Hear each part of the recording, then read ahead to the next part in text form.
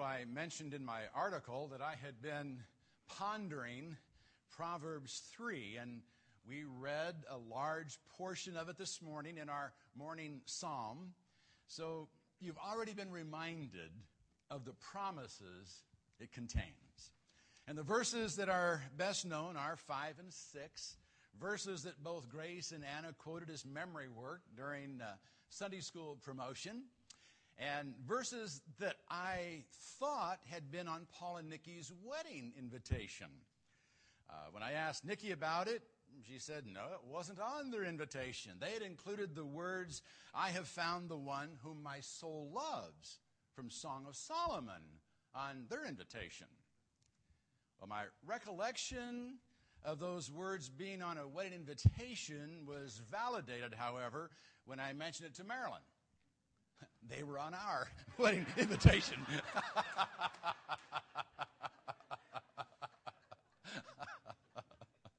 Oh, my.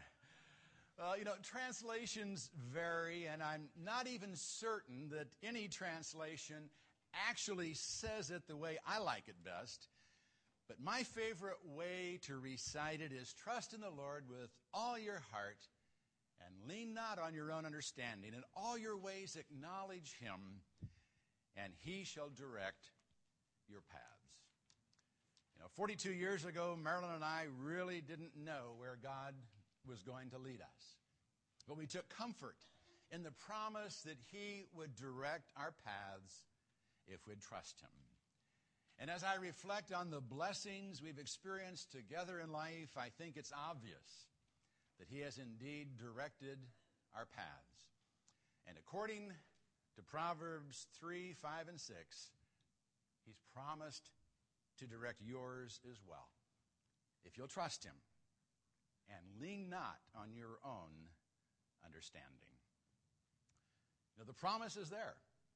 And as believers, we don't doubt it. But how do we know we're following his direction? That's the tricky part. God has promised to lead us, but he seldom speaks with an audible voice. And he's not in the habit of sending detailed maps for us to follow. So how do we know which way to go?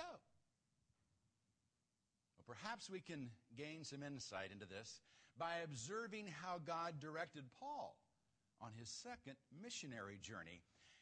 And it wasn't as straightforward as you might think it would be for an apostle. Paul's plan was to visit brethren in every city he had evangelized on his first journey. But his plan started falling apart when he and Barnabas got into an argument about taking John Mark. Mark, you recall, had abandoned them on the first journey, and Paul didn't want to risk taking him on the second. Barnabas, on the other hand, wanted to give him a second chance. Well, their disagreement couldn't be resolved, so they split up. Barnabas and Mark sailed to Cyprus, and Paul and Silas traveled overland out of Syria. They went north through Cilicia into Galatia and revisited the cities of Derbe and Lystra and Iconium. That much was according to plan. But now what should Paul do? Barnabas was covering Cyprus, so there was no need to head there. So where should Paul go? Well, he apparently decided to go to the Roman province of Asia to evangelize the cities that John would later address in the book of Revelation. Smyrna, Pergamum, Thyatira, Sardis, Philadelphia, Laodicea, and Ephesus. Those were the principal cities of the province. And it was apparently Paul's plan to go there. But God had other plans for him, and Paul soon hit a closed door. We're in Acts 16, verse 6. And they passed through the Phrygian and Galatian region, having been forbidden by the Holy Spirit to speak the word in Asia. Now, we're taking this in little pieces today. And we've got to remember that Luke is condensing an account of travels that took several months into just a few words. I wish we had more details, but we don't.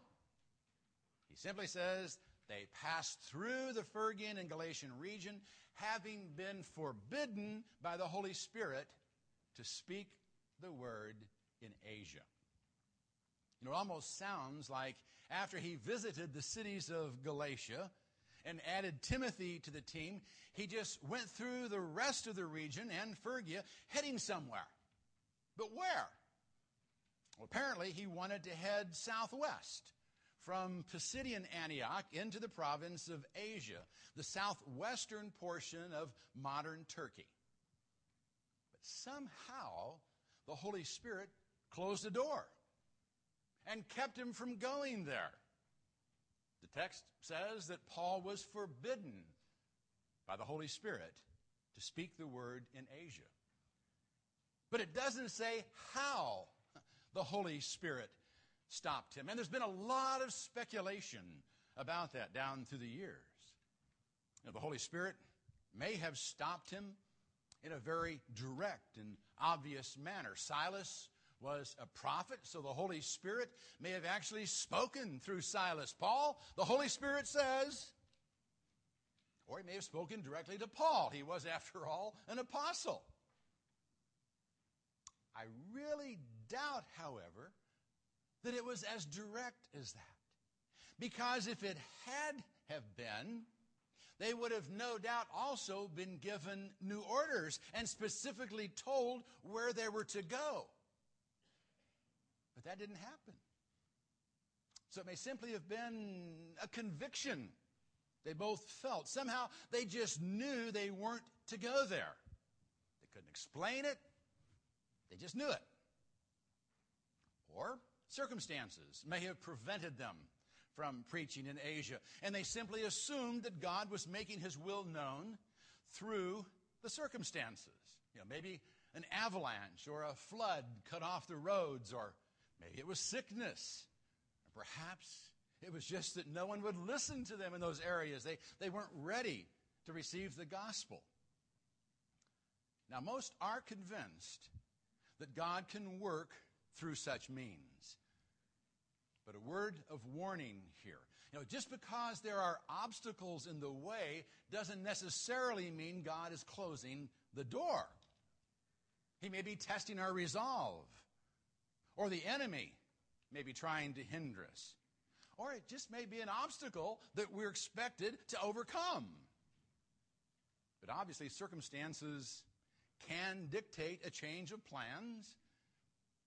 And God may use circumstances to close a door and to direct our path. However, he closed the door to Asia. Paul and his associates recognized that God had done it, and so they headed in another direction, only to find a second door closed. Verse 7.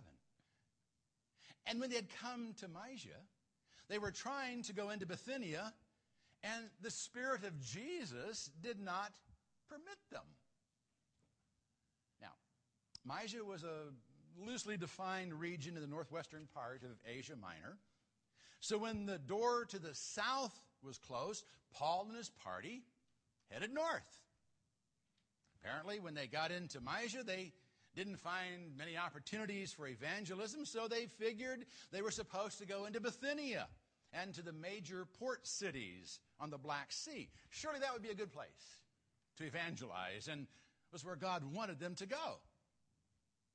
But the Spirit of Jesus didn't permit them to go there. And that door was closed also. Now why Luke says it was closed by the Spirit of Jesus instead of the Holy Spirit, we can't be sure. He would later say that God had called them to a particular area. So that may have been Luke's way of showing that the entire person of God was involved in directing Paul, Father, Son, and Holy Spirit. Or it may indicate that Jesus actually appeared to Paul, as he had done on the road to Damascus, and personally told him not to go into Bithynia. We really don't know how it was closed. But it was closed. 2 doors had been slammed shut. Paul couldn't go south or north. He had come from the east, so all that was left was to head west. But even that led to a dilemma. Verse 8. And passing by Mysia, they came down to Troas. Now, Troas was a seaport on the Aegean Sea, which is between the Black Sea to the north and the Mediterranean Sea to the south. You could go anywhere from Troas. So which way did they go? Well, apparently, they didn't know. They didn't know where to go. In fact, it doesn't look like they even knew whether they were just supposed to stay there and evangelize or set sail to somewhere else. But if elsewhere, where? I imagine they were getting a little frustrated. Come on, God. Why don't you make it plain? Tell us what you want and we'll do it. You didn't let us go south like we wanted, so we headed north. You threw up a wall there, so we came here. Now what? And maybe you can identify with their frustration. If you've ever had a door close, then headed in another direction only to find it closed too, you know how they must have felt. So what do you do in those circumstances? Maybe the best thing is to simply wait on the Lord. Trust that He knows what He's doing, even if you don't. And then when the time is right, He'll point you in the right direction. Now, that doesn't mean you're to do nothing while you wait. I can't imagine Paul pining away while waiting in Troas. No doubt he was doing what he could while there, doing what he knew God wanted him to do wherever he was. But I think he was probably still a little bit anxious, wondering what God had in store for him. And before long, God gave them direction. Verse 9. And a vision appeared to Paul in the night. A certain man of Macedonia was standing and appealing to him and saying, "Come over to Macedonia and help us." Now, Paul was given pretty clear direction here through a vision in the night.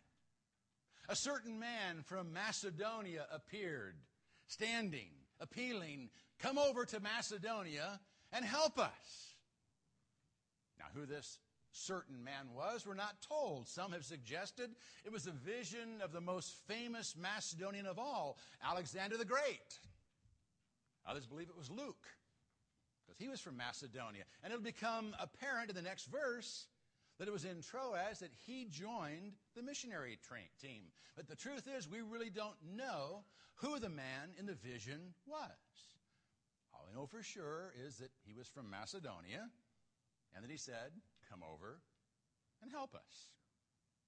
So Paul knew where to head. God hadn't left him without a sense of direction, at least not for long. And He won't leave us without direction either. If we want to be led, God will see to it that we have the direction we need. It probably won't be a vision in the night, but He will give us a sense of direction. And it may not be as specific as we'd like, but God won't leave us without direction if we're looking for it. And if we're willing to trust by faith that we found it when it's given. Now, we should note that even the vision wasn't as detailed as we might have imagined. Paul and his companions still had to think things through and make a decision based on the direction they'd been given. Verse 10. And when he had seen the vision, immediately we sought to go into Macedonia, concluding that God had called us to preach the gospel to them. Now, did you notice the change in pronouns here? Earlier it was they, now it's we and us. Apparently the author joined them here. Luke was a doctor, and some speculate that Paul needed the services of a doctor for his thorn in the flesh.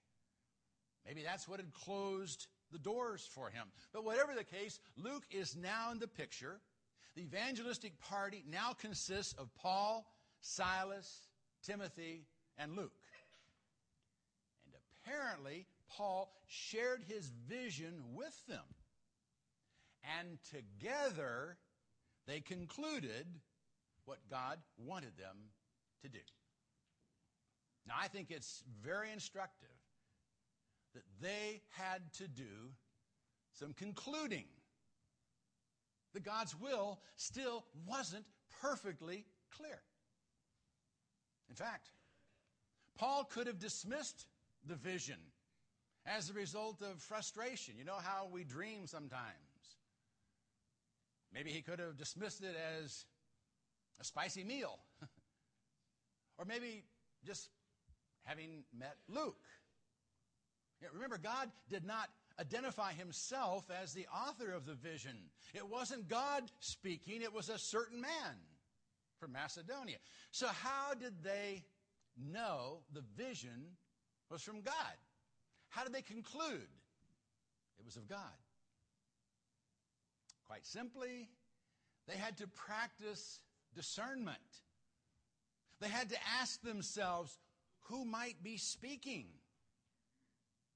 and then decide whether the message they received was consistent with what they did know of God's will for them.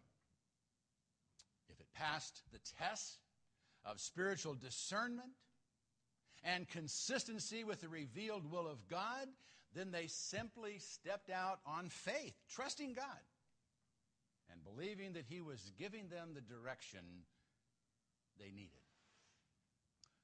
You know, discerning God's direction is seldom easy. It always requires some element of faith and is seldom crystal clear.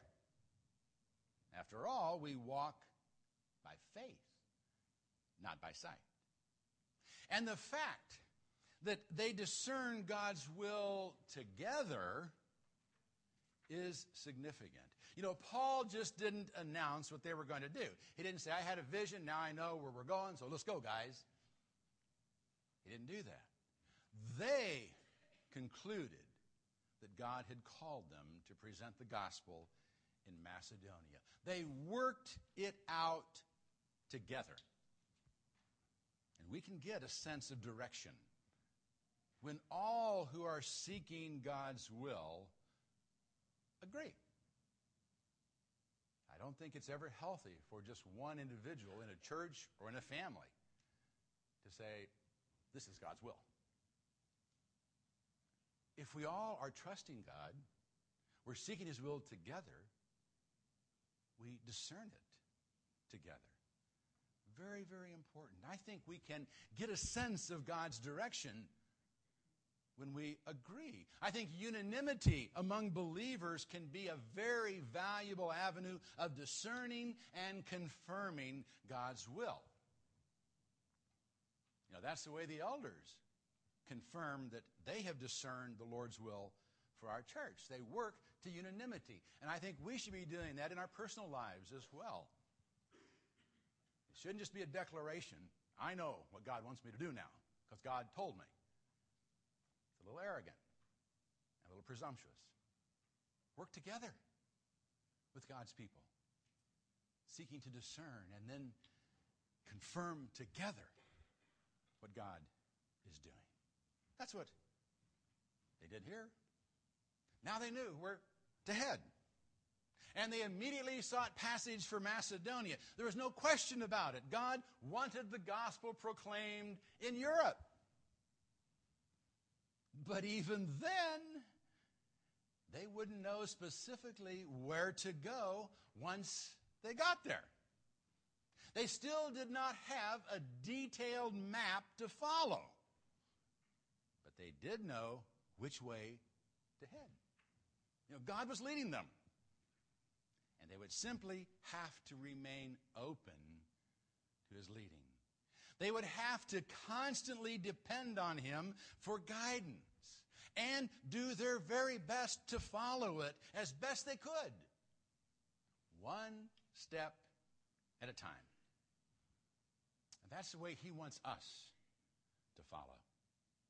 He wants us to walk daily in harmony with his will, trusting that he is leading and confident that we are following. He wants to walk through life with us, and he wants us to walk through life with him.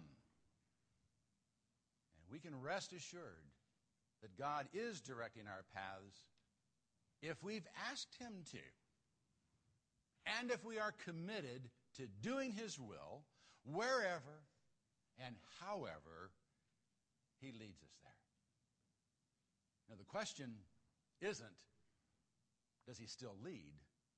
The question is, are you willing to go where he wants you to go? If you want him to lead and are willing to follow where he leads, he promises to lead you. The writer of Proverbs had it right. Trust in the Lord with all your heart, and lean not on your own understanding. You're not going to get it all figured out. So in all your ways, acknowledge him, and he shall direct your path.